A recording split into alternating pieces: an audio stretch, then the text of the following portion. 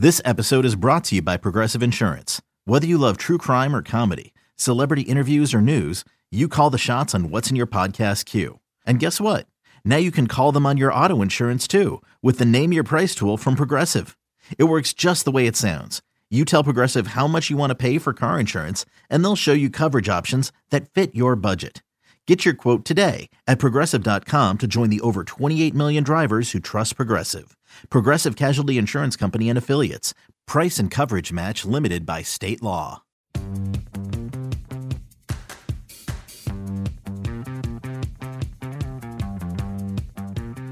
Welcome back to the MLB Ballpark Dimensions podcast. I'm your host, Mike Petriello, an analyst writer for MLB.com. Joining me here is Matt Myers, national content editor for MLB.com. A few things to get to today.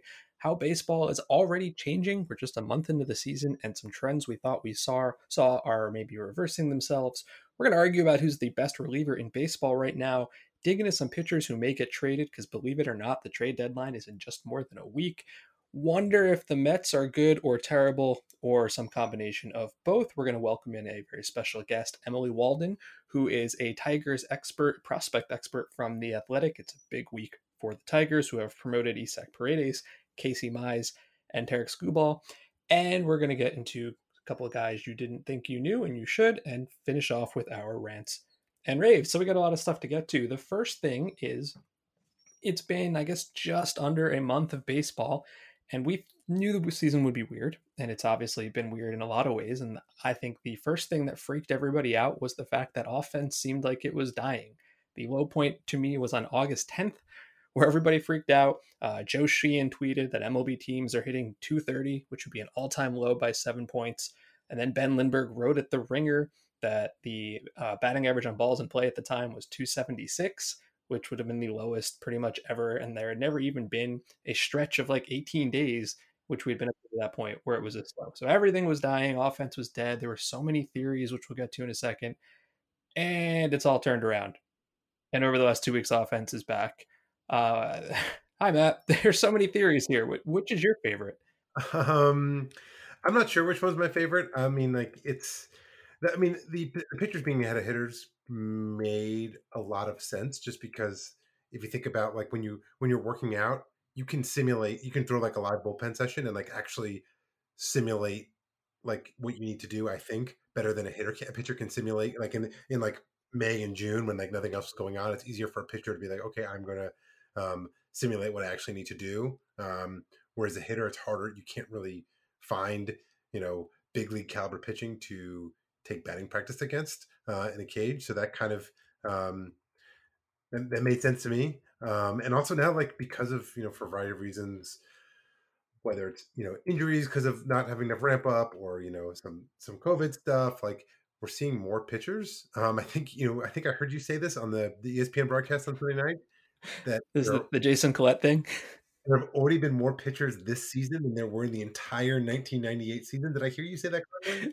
That is what I said, and that was from our friend Jason Collette. And I went back and challenged him later to confirm it, and it's true. Like, how insane is that? So the point remains, though, like we're like the caliber. I think as teams are having to churn through arms, or having to like dip into the alternate player pool, and you're probably getting some lower caliber pitchers who are now pitching in games that probably wouldn't have been pitching in the majors otherwise. So the combination of those two things, of hitters getting their timing back and maybe some lower caliber, shall we say, 4A pitchers playing a more prominent role in the season, and sure enough, we're getting a lot more hitting. Yeah, just to put some numbers to this, there have been 5 partial weeks to the season so far. So, the partial week at the beginning, the partial week we're in now, and then 3 full weeks. And here's the OPS for those weeks. The first weekend really was 706. And the week of July 27th, it was 712. And the week of August 3rd, it was 702. These are very low numbers. And then the weekend of August 10th, it was 797. And this week we're in right now, starting August 17th, 767. I was tempted to attribute this entirely to the Boston Red Sox pitching staff, because I watched a lot of their games lately, but I don't think it's entirely just them. Some of the other theories that we had, a week or two ago, as Matt said, pitchers ahead of hitters, sure, shifts are up by kind of a lot. Last season they were about 25%. This year we are pushing 40%, and I think a lot of people glommed right onto that, and there's probably a little bit to it, but it's not like we've never seen shifts increase before. Like this is not a new thing, and shifts don't crush offense as much as people think they do. We've seen some complaining from hitters that they can't access in-game video this year. JD Martinez has been very vocal about that. Maybe, it certainly hasn't prevented guys like, Corey Seager and Mike Yastrzemski from killing the ball, but maybe they prepare in a different way. So sure. For the first time ever, fastball usage is below 50%. We are now seeing more bendy pitches than straight pitches. So there's probably something to that. But I think really, whenever you see something super weird this year, the right answer is probably 2020 is just the stupidest year on record. and you can attribute a lot of it to that. I do think the pitchers being ahead maybe was a little bit of it. But life finds a way, right? The offense is coming back. I'm not sure what to expect going forward. There's been some evidence maybe that the ball isn't flying quite as much. So if you're trying to hit everything in the air, you won't get as much love from that. So maybe, sure. But I'm tempted to think that, the first 2 weeks of a season that started on July 23rd were always going to be insane for a lot of reasons. I'm glad for many reasons. I think it's just good to have variance, not just like, we don't necessarily want like 1968 year of the pitcher type baseball, but we also don't want just like, the ball flying out left and right. So it's good to have a little variance in the season. You also like, it's always annoying when like these narratives take hold of like, oh, like, no one can hit, the game's boring. So just to get like a little more offense into the game, it's sort of like to just push that to the side a little bit is, I think, just good for everyone's health. The other thing that's happening, and I was really interested to see how this would go even before the year started. There's no fans in any of the ballparks, obviously. So there was a big question as to what would happen to home field advantage. And home field advantage has never really been as big of a thing in baseball as it has been in other sports. And it's been extremely consistent over the years. If you go back to 1901, which was the birth of the American League, ever since then, home field advantage, teams win about 54% of the games. And home teams, that is. Well, home teams, yeah. And you can cut this into any time frame you want, and it's basically been the same. Since integration in 1947, 53.8% home winning percentage. Since the 30-team era began in 1998, 53.6. Like it's always around that 53 to 54% winning percentage. Well, this year, at least as we are speaking on Wednesday afternoon, it is a 506 winning percentage, just over 50-50. That is tied with 1917 for the lowest ever. And depending how things go tonight, there's 17 games today, by the way. It's possible it could be below 500, which I kind of hope it does, just because that's weird and chaotic. And I like weird and chaotic. I also think that there is just a lot to this being a small sample size fluke, because when I looked at this on Monday, there had been at the time 307 games played, and I got some help from our colleague Tom Tango, who is our senior data architect. We looked back last year at all 307 game stretches, and there were a couple where home teams collectively were under 500, about 5% of the time. That was just last year. So it's weird. It's not unprecedented, and I'm tempted to throw it away, except for the fact there's no fans. So it feels like this is the year for it to happen, right? Yeah, totally. I mean, it's not maybe I would have expected to go down to like 520, maybe not down to 500, but like the fact that there is some sort of like weirdness in terms of home field advantage disappearing this year, I guess I should say it's not weirdness. It makes complete sense for a variety of reasons. Yeah, so there's a couple theories. Again, a fluke is always possible. That is probably the best place to go to. I thought it was really interesting that since the schedule is so regionalized, the teams aren't traveling. There's no big West Coast to East Coast trips. Obviously, if you're Seattle, you still got to go to Texas, so fine. But if you're a team like Milwaukee, they're traveling just under 4,000 miles this year, and a lot of that is not even by plane. If you go play the Cubs and the White Sox, it's a bus ride. And last year, and I get the season was much different length, Seattle traveled more than 46,000 miles. That's a big deal. So maybe it's not what's hurting home teams. Maybe it's what's helping road teams, right? You get a little more rest. I could totally see that being a thing. Yeah, I've actually been listening to. I was listening to an NBA podcast, Zach Lowe's NBA podcast, and he was talking to someone about the NBA bubble, and with players talking about and obviously they're in a bubble, so they're not traveling at all. But one of the reasons, like, people have been surprised by the high quality of play after like 4 months off, and one of the things players have been saying is that like without travel, it's like when you finish a game and you're like can be in your hotel within like 30 minutes of the final whistle, and get a full night's rest every night with like no distraction. It's like it makes a huge difference. So I think like on a smaller level, you're seeing like that at play in baseball too. Yeah, we've seen players, I can't remember who, I want to say Justin Verlander, talk about how like the best thing they do is get 10 hours of sleep a night, you know, to make them fully rested. And Matt and I both have two young children, and God, that sounds just amazing right now, 10 hours of sleep a night. One weird thing, I don't have an answer for this, I just found it weird. There's a big difference between the leagues. The American League home winning percentage is 523, the National League is 488. I guess there's an argument leagues aren't a thing right now because everybody's got the DH and there's interleague play in these three divisions, West, Central, East, but not in between them. I don't know why. I just don't know. Did you have any good thoughts on that? Because it's confusing to me. No, that part actually feels a little fluky unless we just want to believe that like the AL has significantly better teams, but I'm not really sure I buy that. That part just feels kind of fluky to me. Yeah, on that note, I noticed today the Pirates have fewer wins than the Cardinals, who took 2.5 weeks off, and maybe that's part of it too. I don't know. The other thing, and this makes a lot of sense, and I know this is going to sound like a dig at umpires, and it's really not intended to be. I don't think we respect how difficult a job umpires have at home plate with increasing velocity and breaking pitches and all this. But there have been studies over the years that say that there is sort of like an unconscious bias towards home teams by umpires, and that's not just in baseball. You know, it's been true in other sports as well, because they're human and you've got the fans yelling and all this. We've actually seen it so far in European soccer, which came back before baseball, also without fans. And like the Guardian wrote in June about European soccer that the road teams get 2.3 yellow cards per game with fans and only 1.9 without. You know, there's actually been some measurable data on this. And, you know, you can even see it just in walk rate and strikeout rate. Just look at this year, right? Home batters get a 9% walk rate, 22% strikeout rate, and road batters are, you know, a little bit worse in both. So what I did to try to figure that out was I looked at the edges of the strike zone, and that's where you get a majority of your questionable, could go either way calls. And I just looked at called strike rate on takes on those, right? And so every year back to 2008, visiting hitters were getting, you know, less favorable calls, not by a lot. We're talking like, you know, 0.5%, at 0.8%, but it's been consistent every single year, except for this year.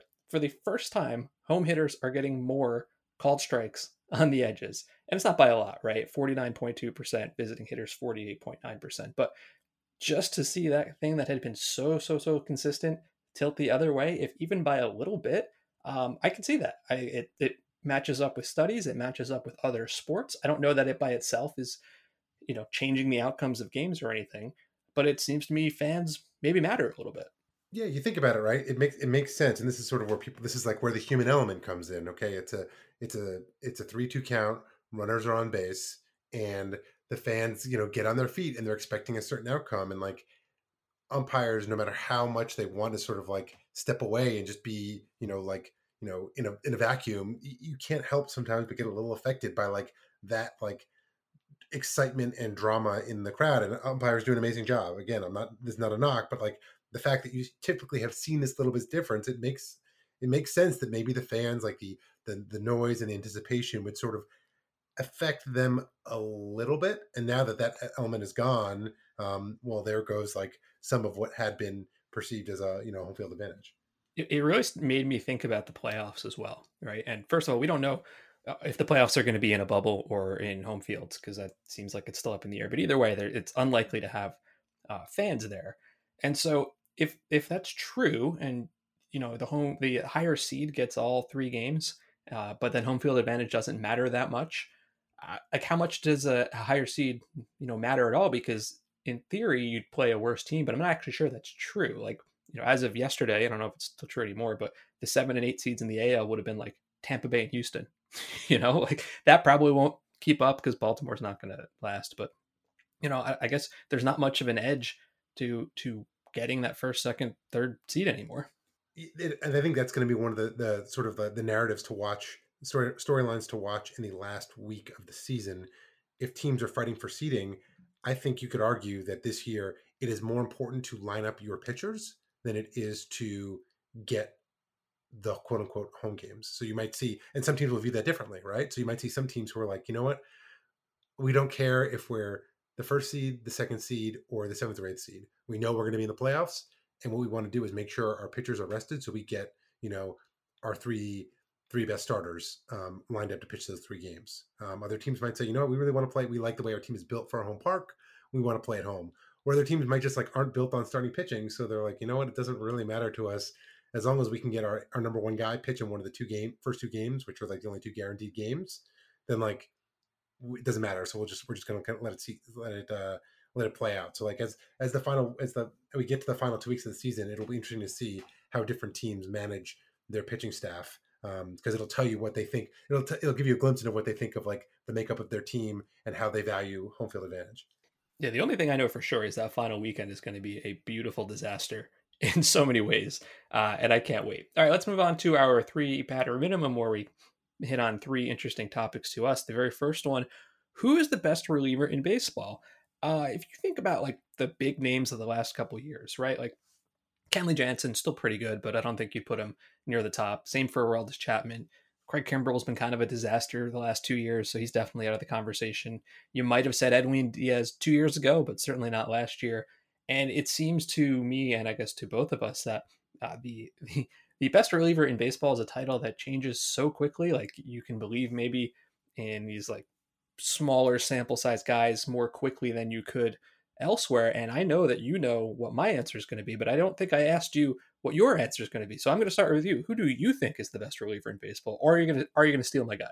I'm not sure. I just think that I love this question because, as you kind of alluded to, it's like relievers are so, it's like because of the nature of the job of like, you have to come in. It's just, you feel like there's so much more volatility, like, because, guys can change their repertoire a little bit and suddenly get a lot better. Maybe they ditch a pitch or add a pitch and suddenly it totally changes the scope of their performance.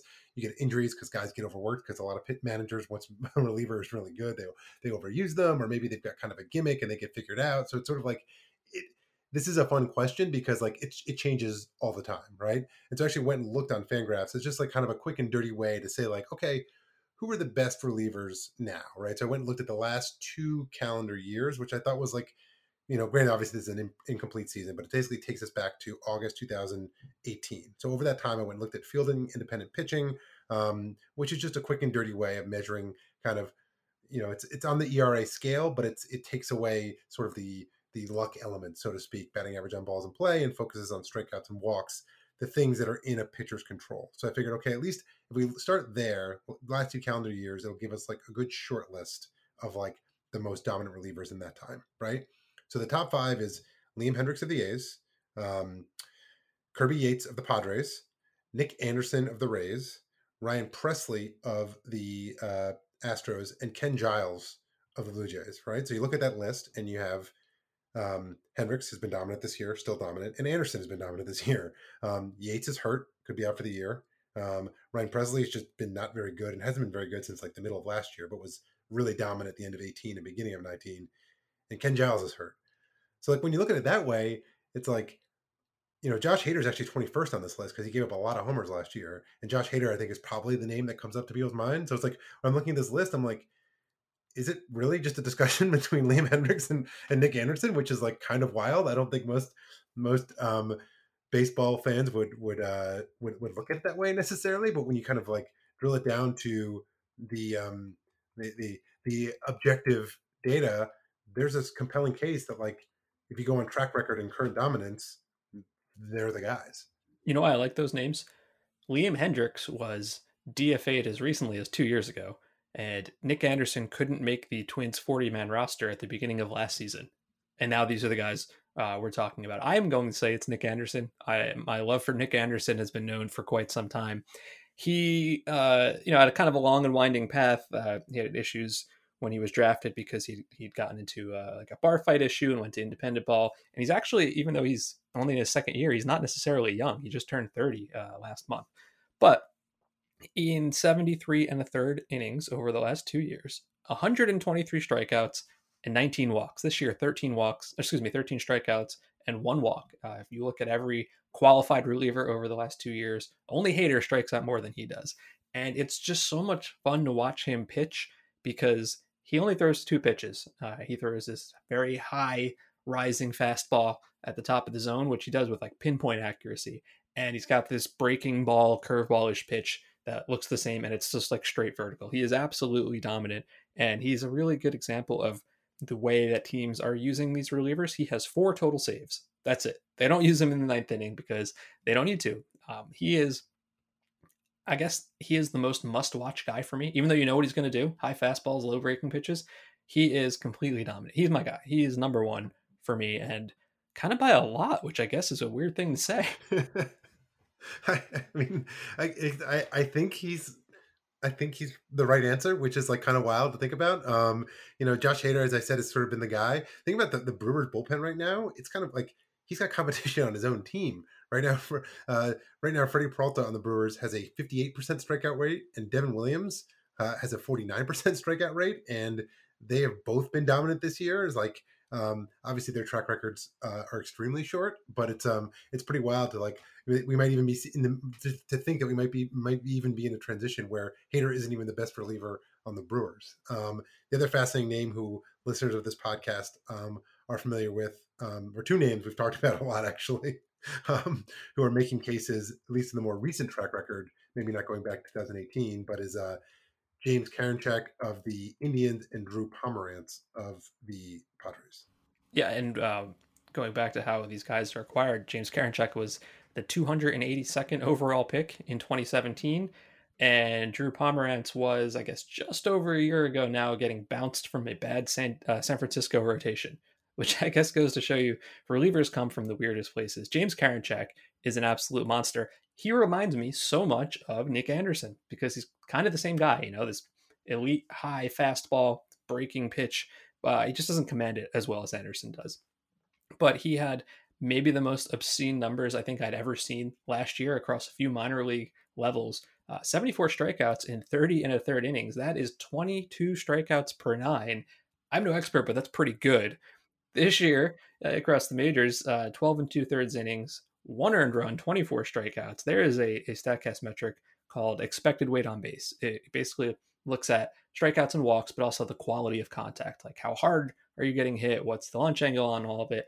And if you were to look at every guy who's faced at least 20 batters this year, number 1, James Karinchak, number 2, Trevor Bauer, and look who's 3 and 4, Drew Pomerantz and Nick Anderson. That metric is not the end all be all, but it tells you a little bit about everything. Karinchak he's uncomfortable to watch. Like when I watch, he's got this over the top motion.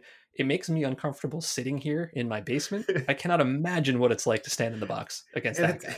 It's a little herky-jerky. Also, the other thing I love about James Karinchak is he's an Cleveland Indians reliever who wears number 99, which I have not checked, as they seems to be an homage to Rick Wild Thing Vaughn from the Major League film franchise. But I think that's awesome. It takes some real kind of guts to come in and be like, I'm a reliever for the Indians, and I'm going to wear number 99. But it had to be him, too, right? Because this was a guy in AAA last year. He walked like 7 per 9. Like if, I don't know, Oliver Perez was wearing that. No, that's not okay. Adam Simber. No, it's got to be this guy.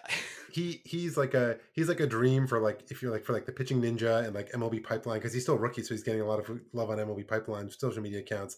Like he just makes hitters look foolish with this like curveball that freezes people because it's a nasty curveball. He's a little herky jerky, and then over the top arm angle. People just aren't used to seeing pitchers throw like him. The other guy who's been dominant, and we'll do him quickly because I think we talked about him a couple weeks ago, Drew Pomerantz had an ERA over 6 for the Red Sox as a starter in 2018, had an ERA near 6 for the Giants as a starter last year, and since converting to the bullpen over the last year-ish, has a 1.43 ERA for 3 different teams. He signed that 4-year deal with the Padres over the winter. That definitely raised a few eyes because this guy had been pretty ineffective. Now he in the bullpen, 9 scoreless innings this year, 1 hit, 12 strikeouts and 3 walks. If you were to look at every pitcher who faced at least 125 guys as a reliever over the last 2 seasons, so that's nearly 300 pitchers, his 137 average against is the best. His 45% strikeout rate is the second best, only to Josh Hader. And the 192 weighted on base is the best. And it's not necessarily difficult to see what happened. I kind of tweeted about this earlier. As a starter, he threw 5 pitches. 3 of them were bad. He doesn't throw them anymore. That helps. On the fastball and curve, he has elite movement on both of them, and the velocity has ticked up. throw your best pitches, make them better. Stop throwing your crappy pitches. It shouldn't be that simple, but I guess it is. I am all in on Drew Pomeranz. Big fan of Drew Pomeranz. I guess the other guys, you kind of mentioned like Liam Hendriks. I don't want to gloss over him. He's really good. I don't know. I kind of put him like a step below these guys. Don't you think? He doesn't feel like he has that like sort of like the same kind of dominance that these other guys do. Even if he's been as effective, he doesn't. I feel like he doesn't have the and this is a little, I'll admit this is like just kind of subjective because he's been so good for the last 2 years, but there's just something he doesn't feel. It's a little bit of an intangible factor. It doesn't feel quite as dominant, but he's in the, to be very clear, he is in the conversation because he's 2 straight years of just like complete dominance as a reliever. Why don't we switch to talking about starting pitchers? Because you mentioned this in the beginning. You said trade deadline is now 12 days away as we record this. It is 4 p.m. on Eastern time on August 31st, and that is coming up quick. And teams are going to need to decide pretty quickly if they're going to make trades. And I think that there's Anthony Castrovince had a piece on MLB.com today looking at starting pitchers who could get traded, and they may not be the best names, but they are certainly some interesting names. Yeah, I just as like a general rule, I think we're going to see a quiet trade deadline because the expanded playoffs mean that there's so many teams within shouting distance. I think some teams will have some hesitation about asking guys to move across the country in the midst of the pandemic, but you're obviously going to see a few. The one name that stood out to me, which I think is kind of funny, is Dylan Bundy, because he's been pretty unimpressive for his entire career in Baltimore, except now with the Angels, he's been awesome. But it's only been 4 games, right? So it's like, do you buy into 4 very good games? And do you think the Angels will sell him? Now, the Angels are an incredible disappointment. They are 8-16, despite having literally Mike Trout and adding Anthony Rendon. The thing about Bundy, though, is they are going to have the exact same problems next year, and he is not a free agent until after next year. So I think that will require a team to pay a lot for a guy who has had 4 good starts, right? And the Angels will still need a pitcher next year. I kind of think he's going to stay put, although I think he's a really good name to think about there. Some other names that Anthony came up with: Nathan Eovaldi. Talk about a team that cannot afford to trade away any pitching. This the Boston Red Sox. But maybe, he's always been an interesting guy. The names I really thought were interesting on this list: 2 guys from Texas. So Mike Minor and Lance Lynn. Boy, was I wrong when I was critical of giving Lance Lynn 3 years, because he has been awesome. He has been absolutely fantastic. He's in the Cy Young conversation again this year. He is signed through 2021. Mike Minor is a free agent after this year, but his fastball velocity is down like 2 ticks, and his ERA is near 7. The Rangers are not very good. Do you think they would actually trade one of those guys? I think it's interesting. I do think that you talked about making people move across country during a pandemic is weird, which I think is going to mitigate trades. I also think that one of the factors is right, like there's going to be that kind of uneasiness of, well, if I trade for you, are you then going to just like elect not to play? You can essentially opt out of the season, right? You can say I'm not comfortable. So there's that risk. You must need to take a player at their word. If you say I'm going to trade for you, are you going to play for us? That's why it's like on one hand you think that maybe the rent a players would be more willing to say I'm going to play because they're going to be free agents. They want to like keep playing and like build up their case. At the same time, I feel like psychologically, a player who knows he's going to be on the team for more than a year might be more willing to kind of be like, okay, I'm here for it. So Lance Lynn is a name I think is really intriguing because he's under contract through next year. So he's someone that maybe the Rangers could actually get something for. It's not like Minor wouldn't bring you much. That's the thing. So it's sort of like, well, what's his velocity's down and he's a free agent. Of course, the Rangers are, every team's kind of in it. They're 10-12. It's hard, that's basically like on the cusp of the playoff race. So it's like, are they really going to give up, essentially? So that's a tricky one. Marco Gonzalez is another name that Anthony mentioned, who's interesting. He's not dominant, but like the Mariners aren't really going anywhere. Jerry Dipoto loves to make trades. He's under contract through 2024 with the 25 team option. So he's a name that's pretty interesting to me. Jerry Dipoto was actually on MLB Network Radio over the weekend, and he hypothesized, and maybe this was him tipping his hand, basically said, I think that the trades we're going to see are going to see like not what you're used to at trade deadline. It's going to be like young cost control players changing hands because they can help another team's weakness. So you might see like Marco Gonzalez go to a team because like the Mariners might say, oh, we want a young shortstop, and a team has a shortstop, surplus. And there's like, okay, like, we'll take our, we'll give you Mark Gonzalez, who's a solid, number 3, number 4 starter under control through 2024. If you can give us a decent young shortstop, that kind of thing. So maybe, Dipoto has a sense of where these talks are going. So that would be interesting to see. Most likely it's probably just going to be a lot of relievers as it is. Yeah, the other name mentioned was Alex Cobb. I actually don't think the Orioles want to trade right now because they're a game over 500, believe it or not. One name that wasn't mentioned, or two names really, is if you look at the kind of bottom feeding teams, do they have much to sell? Not really. But if you look at the Giants, Johnny Cueto and Kevin Gausman have both been, reasonably good, and that team's not going anywhere. So I could see those guys being traded. But I think you're right. I think a lot of relievers, and it's going to be a weird deadline for sure, but I feel like it's going to be kind of quiet. The one thing to keep in mind is that teams can only trade guys who are in their player pool, either the alternate site or the main site. So you might keep an eye on teams that start adding. Some teams have started adding prospects to their player pool, and they could argue, well, we just want to give them good development time against higher quality competition. There's also like, well, it also means they're eligible to be traded. So if you see teams adding guys to their alternate player pool, they might be tipping their hand of like, maybe not saying they're going to trade those guys, but like they're willing to entertain offers for those guys. Fair enough. Here is our third question. What are the Mets? I know that's always a question. They are 3 games under 500 and 3 games out, and they are kind of a confusing team. Like, is Edwin Diaz good again? A 48% strikeout rate. Suddenly, Robinson Cano is mashing. If you listen to Mets fans and broadcasters, I think there's a lot of consternation about how they are performing in high leverage situations. Like, the offense is pretty good. They have a 356 on base percentage, which is very good. They are tied with the Phillies for the second best weighted runs created plus in baseball behind the Yankees. Like, it's good. Pete Alonso, still good. JD Davis has been awesome. I don't think enough people understand how good JD Davis has been. If you look at everybody who's had 500 plate appearances over the last 2 years, he's tied for 20th.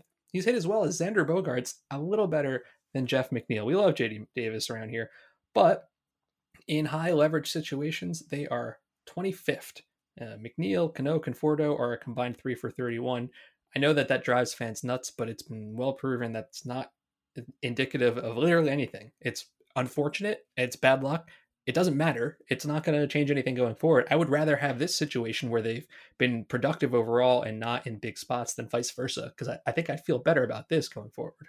Yeah, they're kind of like the opposite of the Orioles. Like, the Orioles are sort of surprising people, but like if you look at the Orioles, they're like number 2 in the majors in weighted runs created plus in high leverage situations. So it tells you a lot about like the sequencing that's going on. Like the Orioles are getting optimal sequencing, and the Mets are getting well below average sequencing. But most likely, considering how deep their lineup is, that will probably even itself out. And the 2 guys I want to talk about is because they were sort of like the big story of the Mets last year is Edwin Diaz and Robinson Cano, right? The Mets brought them over prior to the 2019 season, and that big, very, I would say maybe, I don't know if controversial is the right word, discussed trade with the Mariners, where they gave up Jared Kelenic, at the time one of their top 2 prospects, and now one of the top 10 or 15 prospects in the game, as well as Justin Dunn, another very good pitching prospect. And of course, they took on a lot of money on the Cano contract.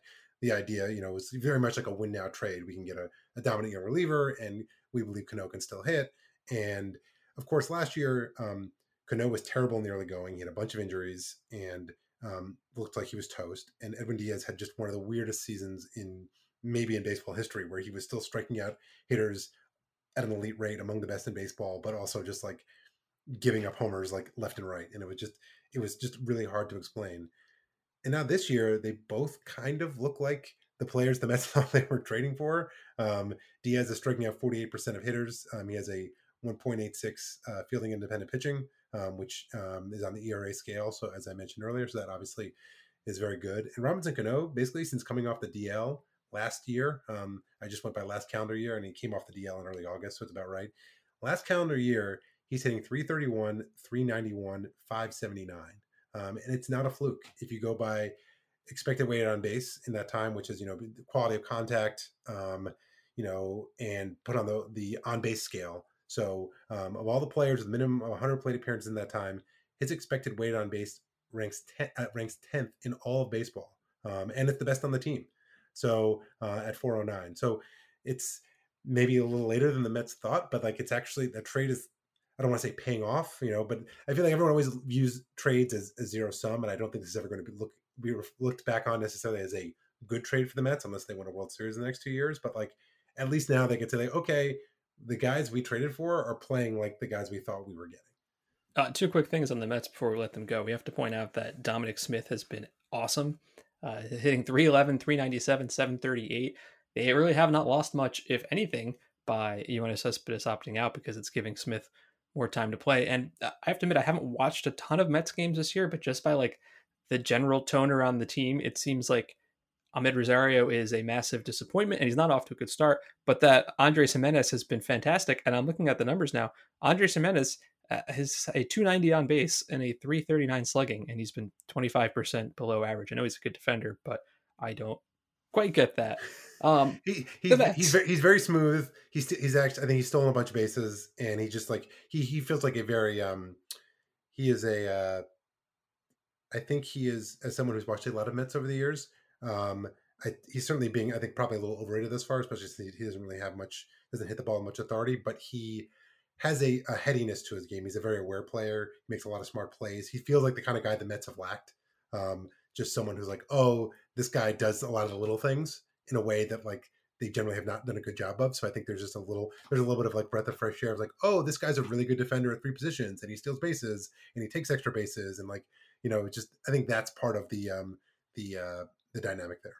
Fair enough. I'm still in on Amed Rosario, by the way. It's only 24 years old. He hit an absolute missile last night, that's for sure. He certainly did. All right, let's bring in our guest. Last night, actually, I spoke to Emily Walden, who is a prospect expert. Her work has been seen at The Athletic, and she focuses on the Tigers. And it's been a big week for the Tigers, who have called up a bunch of their top prospects. So we'll take a quick break, and we'll be right back with Emily Walden.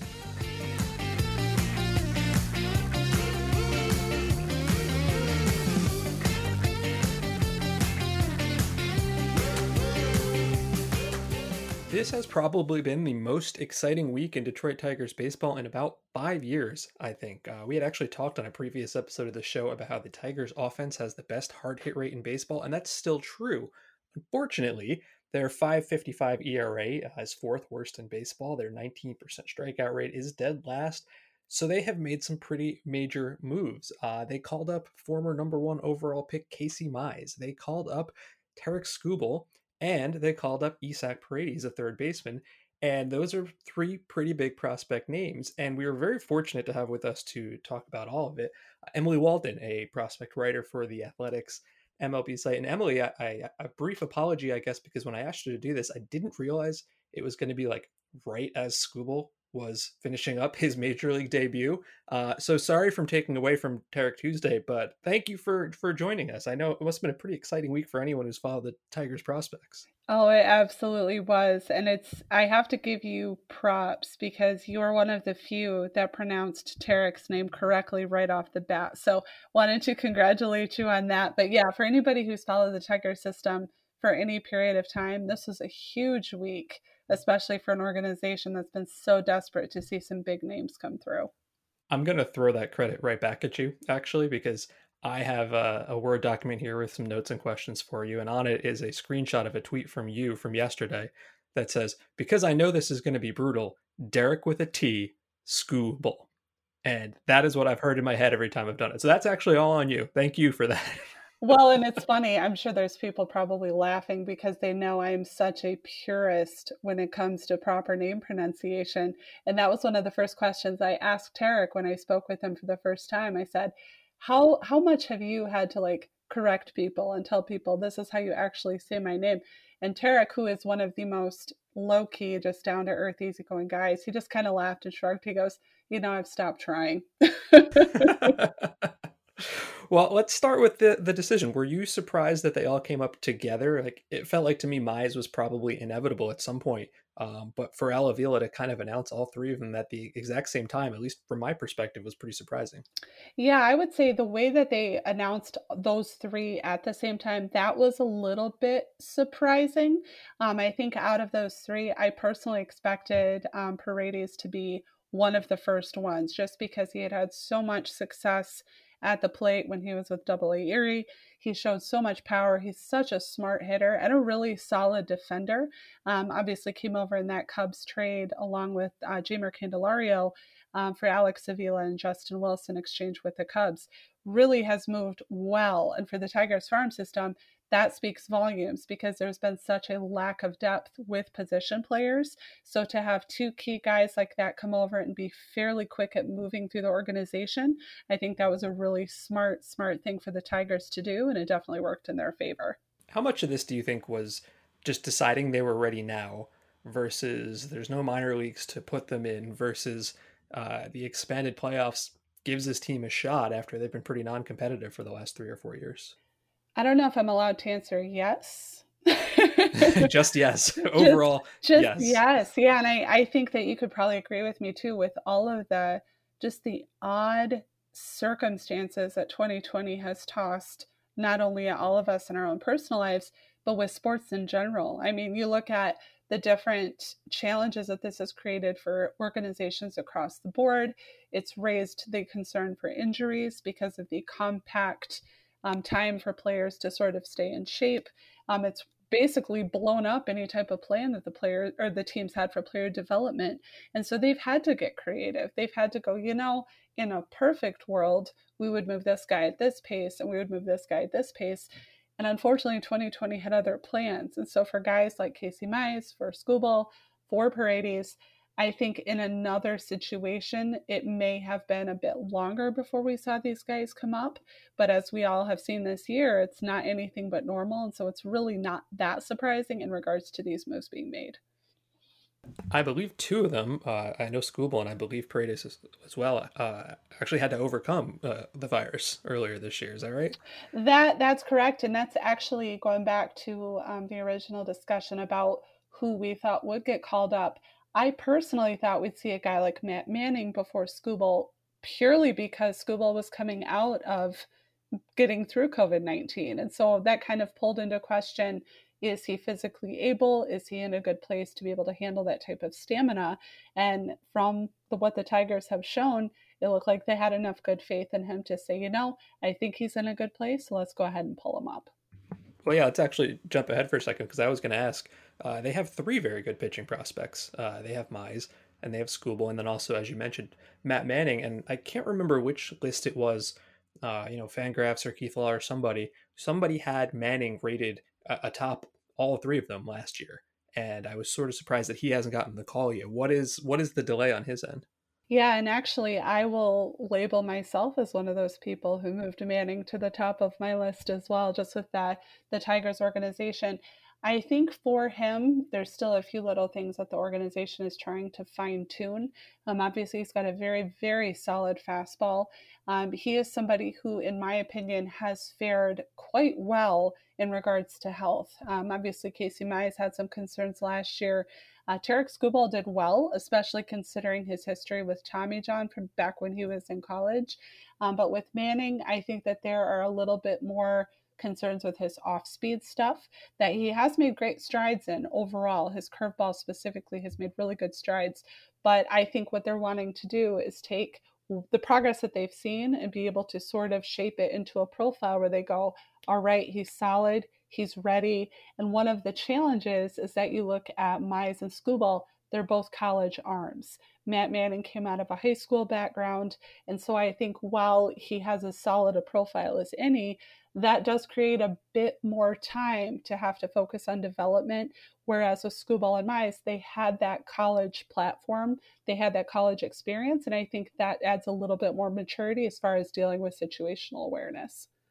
You talked, I guess, before the entire world shut down, you talked to Skubal back in the original spring training for a big feature at The Athletic. And I thought it was really cool because in addition to detailing all of his pitches, you actually got him to give you pitch grip pictures for each and every one, which is just kind of like a nice touch to really see like how he does everything. And he seems like a good dude, right? Like someone who's easy to talk to and happy to be there.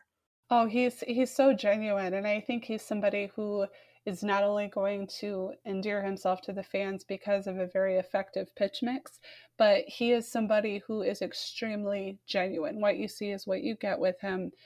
He's the type of person that says, you know what, I'm here, I'm a team player, I'm going to be a great locker room guy. And he's come out and shown how effective his pitch mix can be. And I think a key for him is that he really didn't make any major changes. That it was funny, my editor put together the headline for that article, and she said the evolution of Tarik Skubal. It's really, that's what it's been. It's been a subtle little thing where it's like these little changes sort of come to be with what he already knows in himself.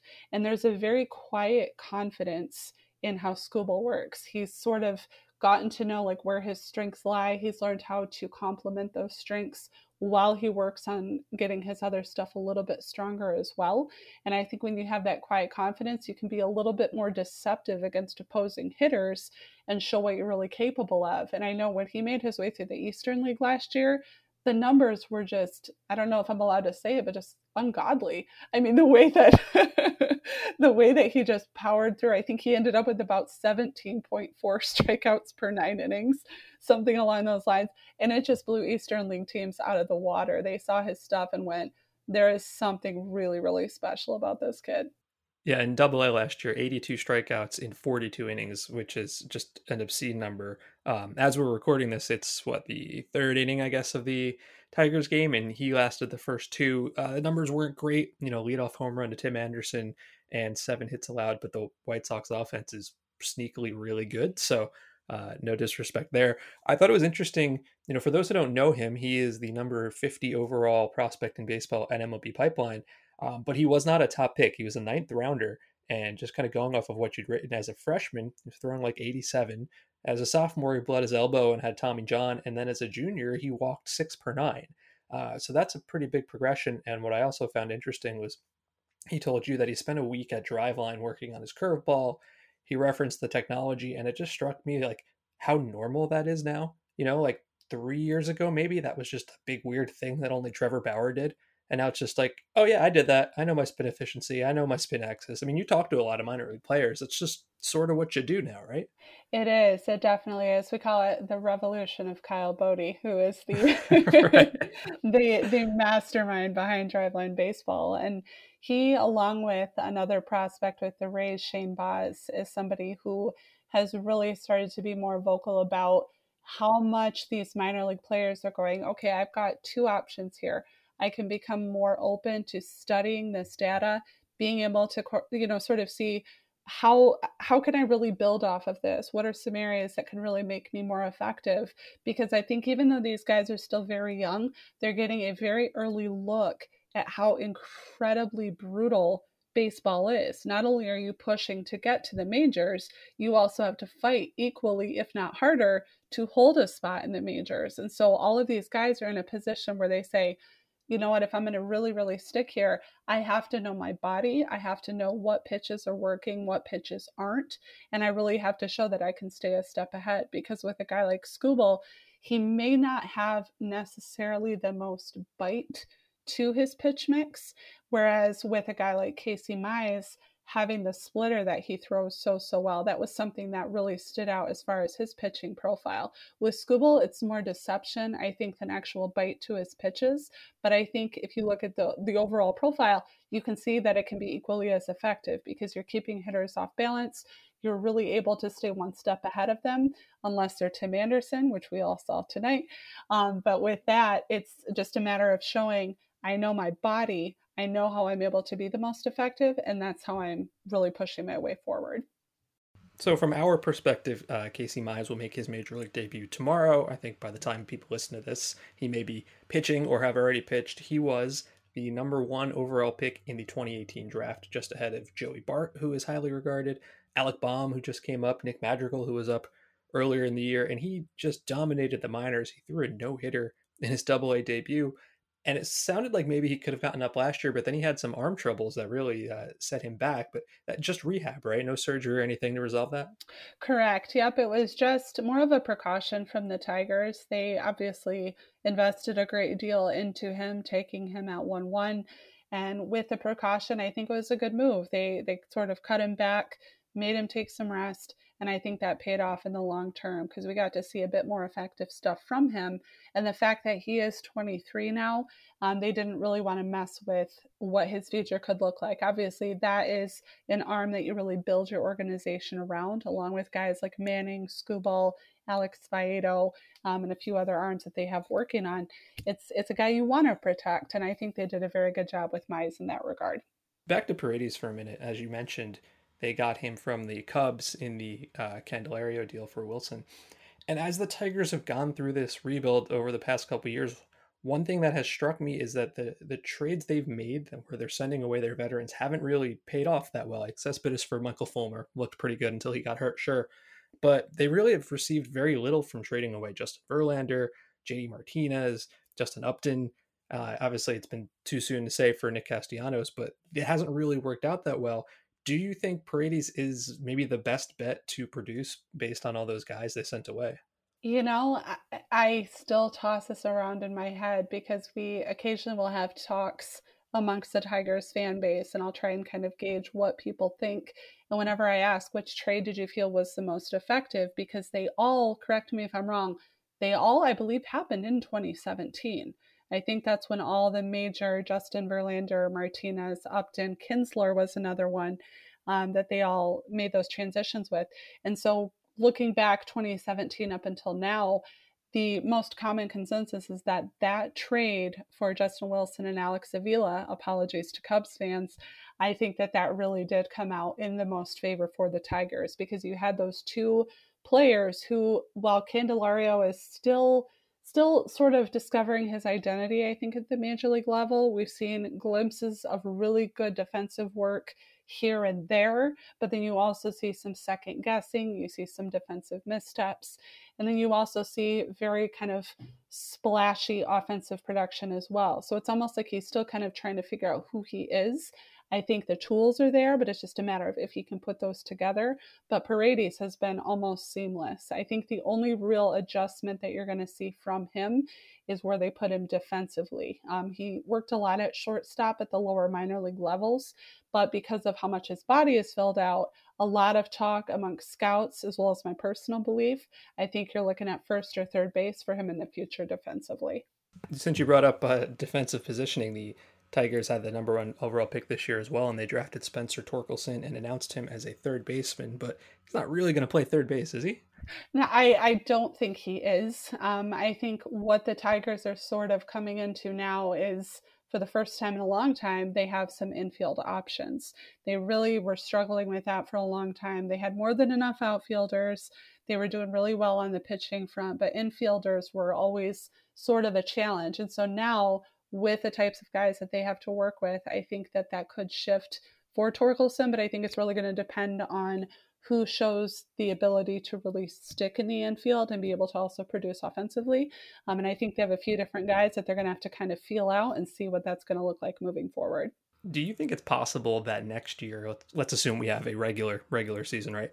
That the opening day or opening week starting rotation for the Tigers is Mize, Manning, Skubal, Spencer Turnbull, who's been pretty good, and insert number 5 here, and if so, that's potentially really good. I think that that is really good. I will say Spencer Turnbull has been a very pleasant surprise after watching him work his way up through the system. I saw him all the way from the bottom working his way up, and he's really matured as a full profile. I think he's really kind of come into his own, and watching him produce has been really, really fun. And with those other arms coming on board, I think the most intriguing part is really going to see what they do with the bullpen, because you have guys like Gregory Soto, you have guys like Alex Faedo who are still kind of question marks. You have Anthony Castro, who obviously made his major league debut this year. There's a number of guys where I think they're going to have to start to decide who are we going to stick in more of a relief role and who are we going to let fight for one of those rotation positions. And it's really a nice problem to have for Detroit. It's definitely not a problem that they've had for a while. So I think they're enjoying the challenge of figuring out where to put these guys. Before I let you go, I want to touch on something that you did that I thought was really cool. When the season kind of fell apart in March, and then obviously the minor league season never really got going at all, you tried to connect minor leaguers who needed the extra help with some employment opportunities, and it sounds like you were able to do that for what, a couple dozen guys.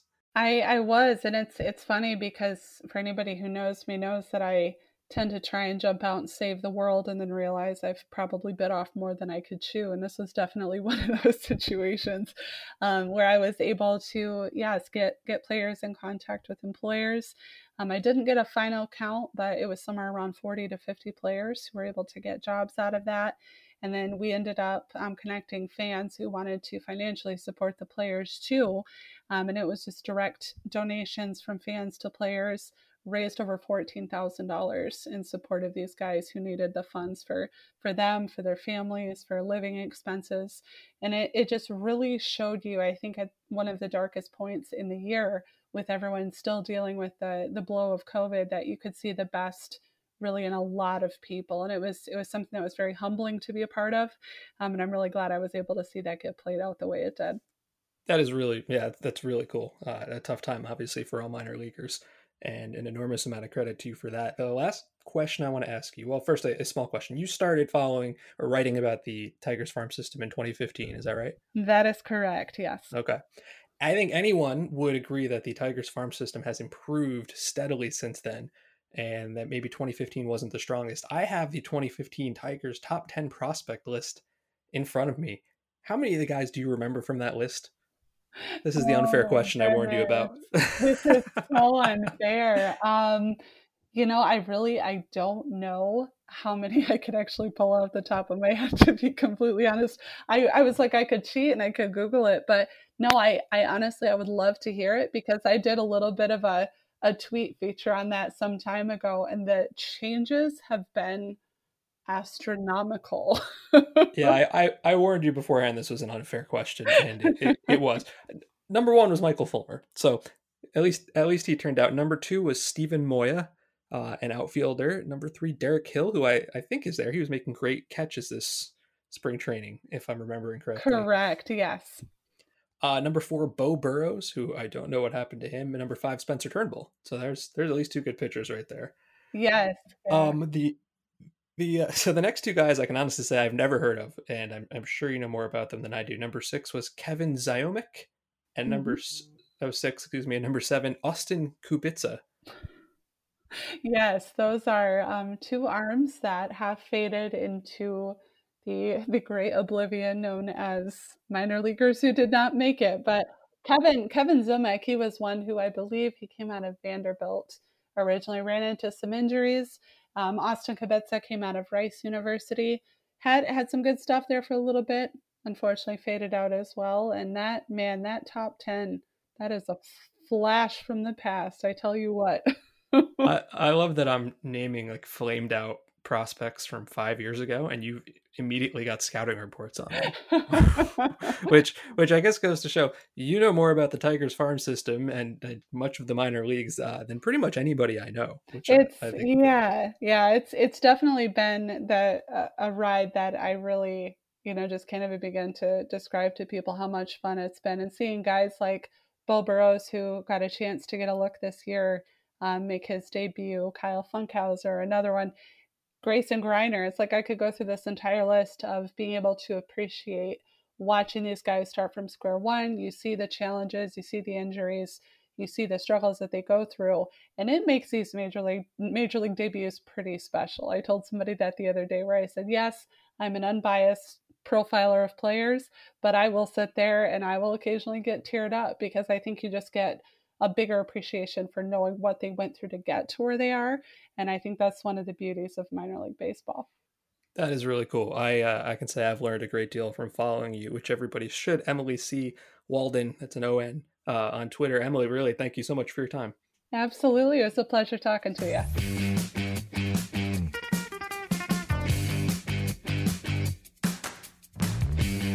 We are back, and our thanks to Emily. Each week, Matt and I focus on one under-the-radar guy you may not know about. If you've been listening to the show for the last couple of weeks, you know that Matt always gives me a hard time because he thinks I'm going to pick some random reliever who will inevitably flame out, and I've tried not to do that. I have tried to focus on position players, except this time I am going to go with the reliever because he's been so good and so unexpected.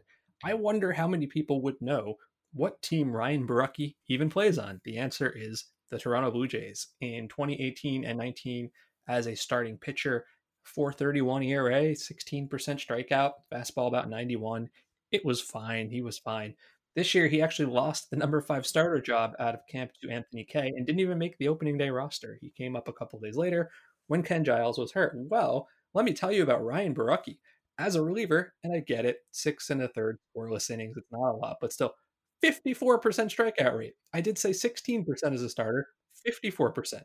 You can't do that by accident, even if it's a small sample. His fastball is up to almost 95.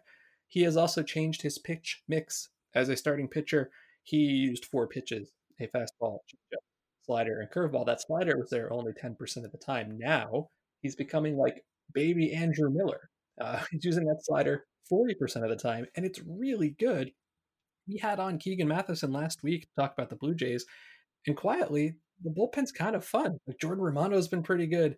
Borucki's been awesome. It's an interesting team, and Ryan Borucki, is he the next Andrew Miller? Probably not, but I don't know how you get to me striking this many guys out, sort of by accident here.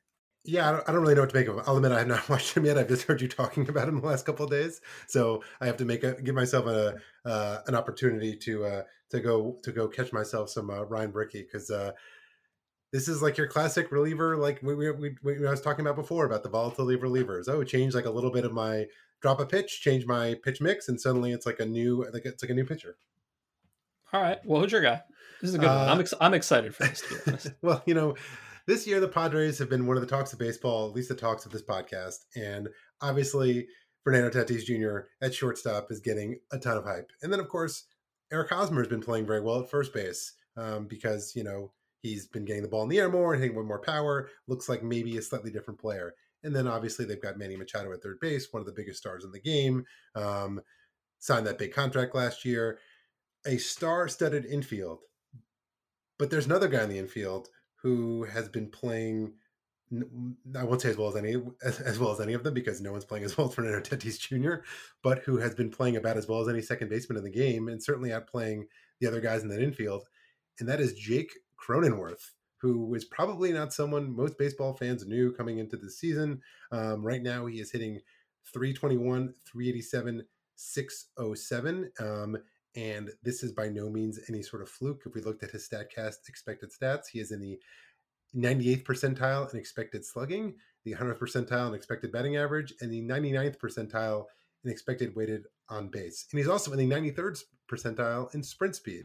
So he appears to be the makings of a complete player. And the funny thing about Jake Cronenworth is that coming into the season, he was like a throw-in from the Rays in the Tommy Pham trade. It was like he was the other guy who was coming along in that big trade that was made this offseason. The Rays got from the Padres outfielder Hunter Renfroe and second baseman Xavier Edwards, and a player to be named later who I'm not even sure who that is, to be honest. The Padres got Tommy Pham, and at the time, shortstop / right-handed pitcher Jake Cronenworth.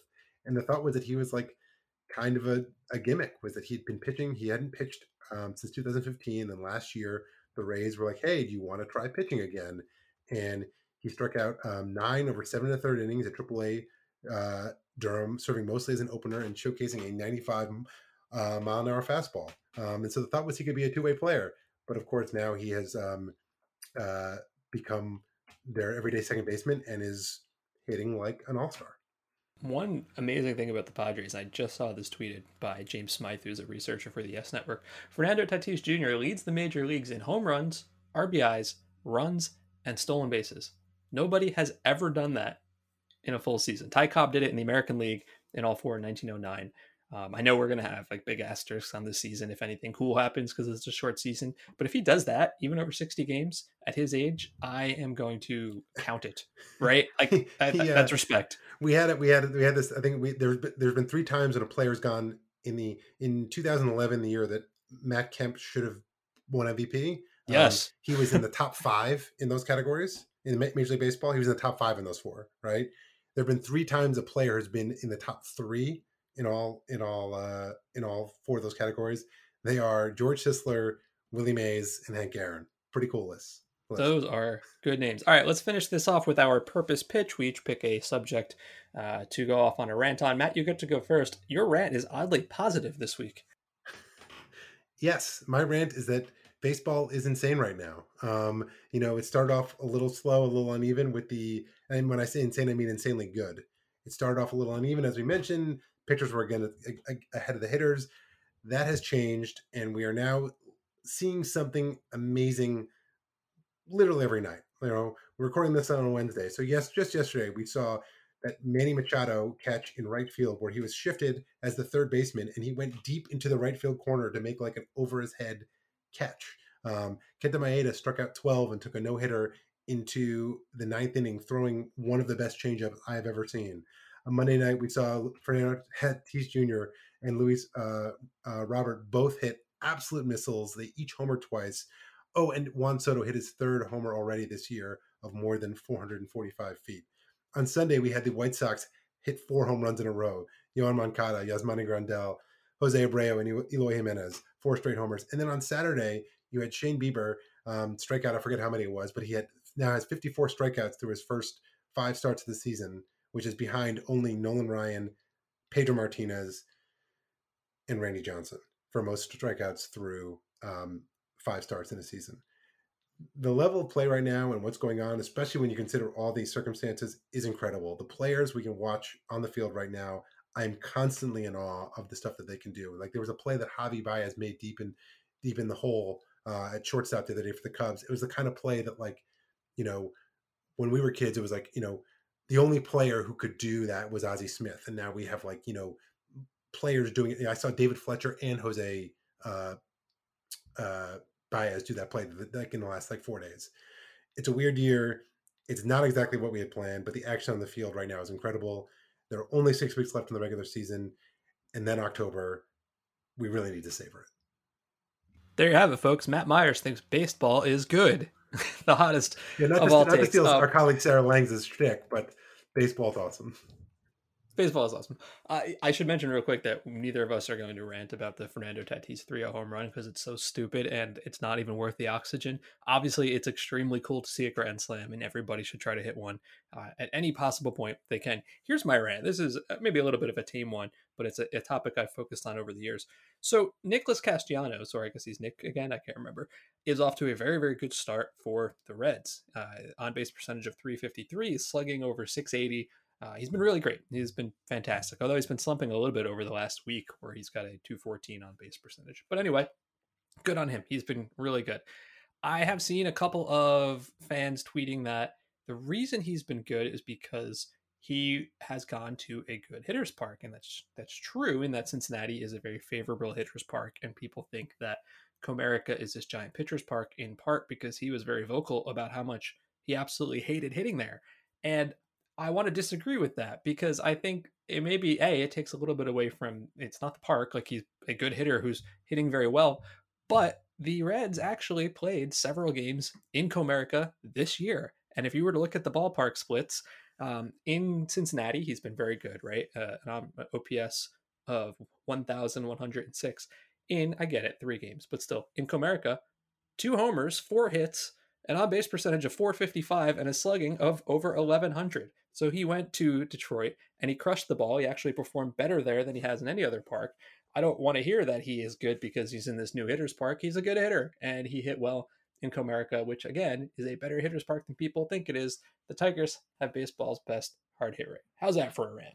Good one. Like it. Thank you. That's our show for this week. This is the MLB.com Ballpark Dimensions podcast. Thank you to Emily Walden and thank you for listening.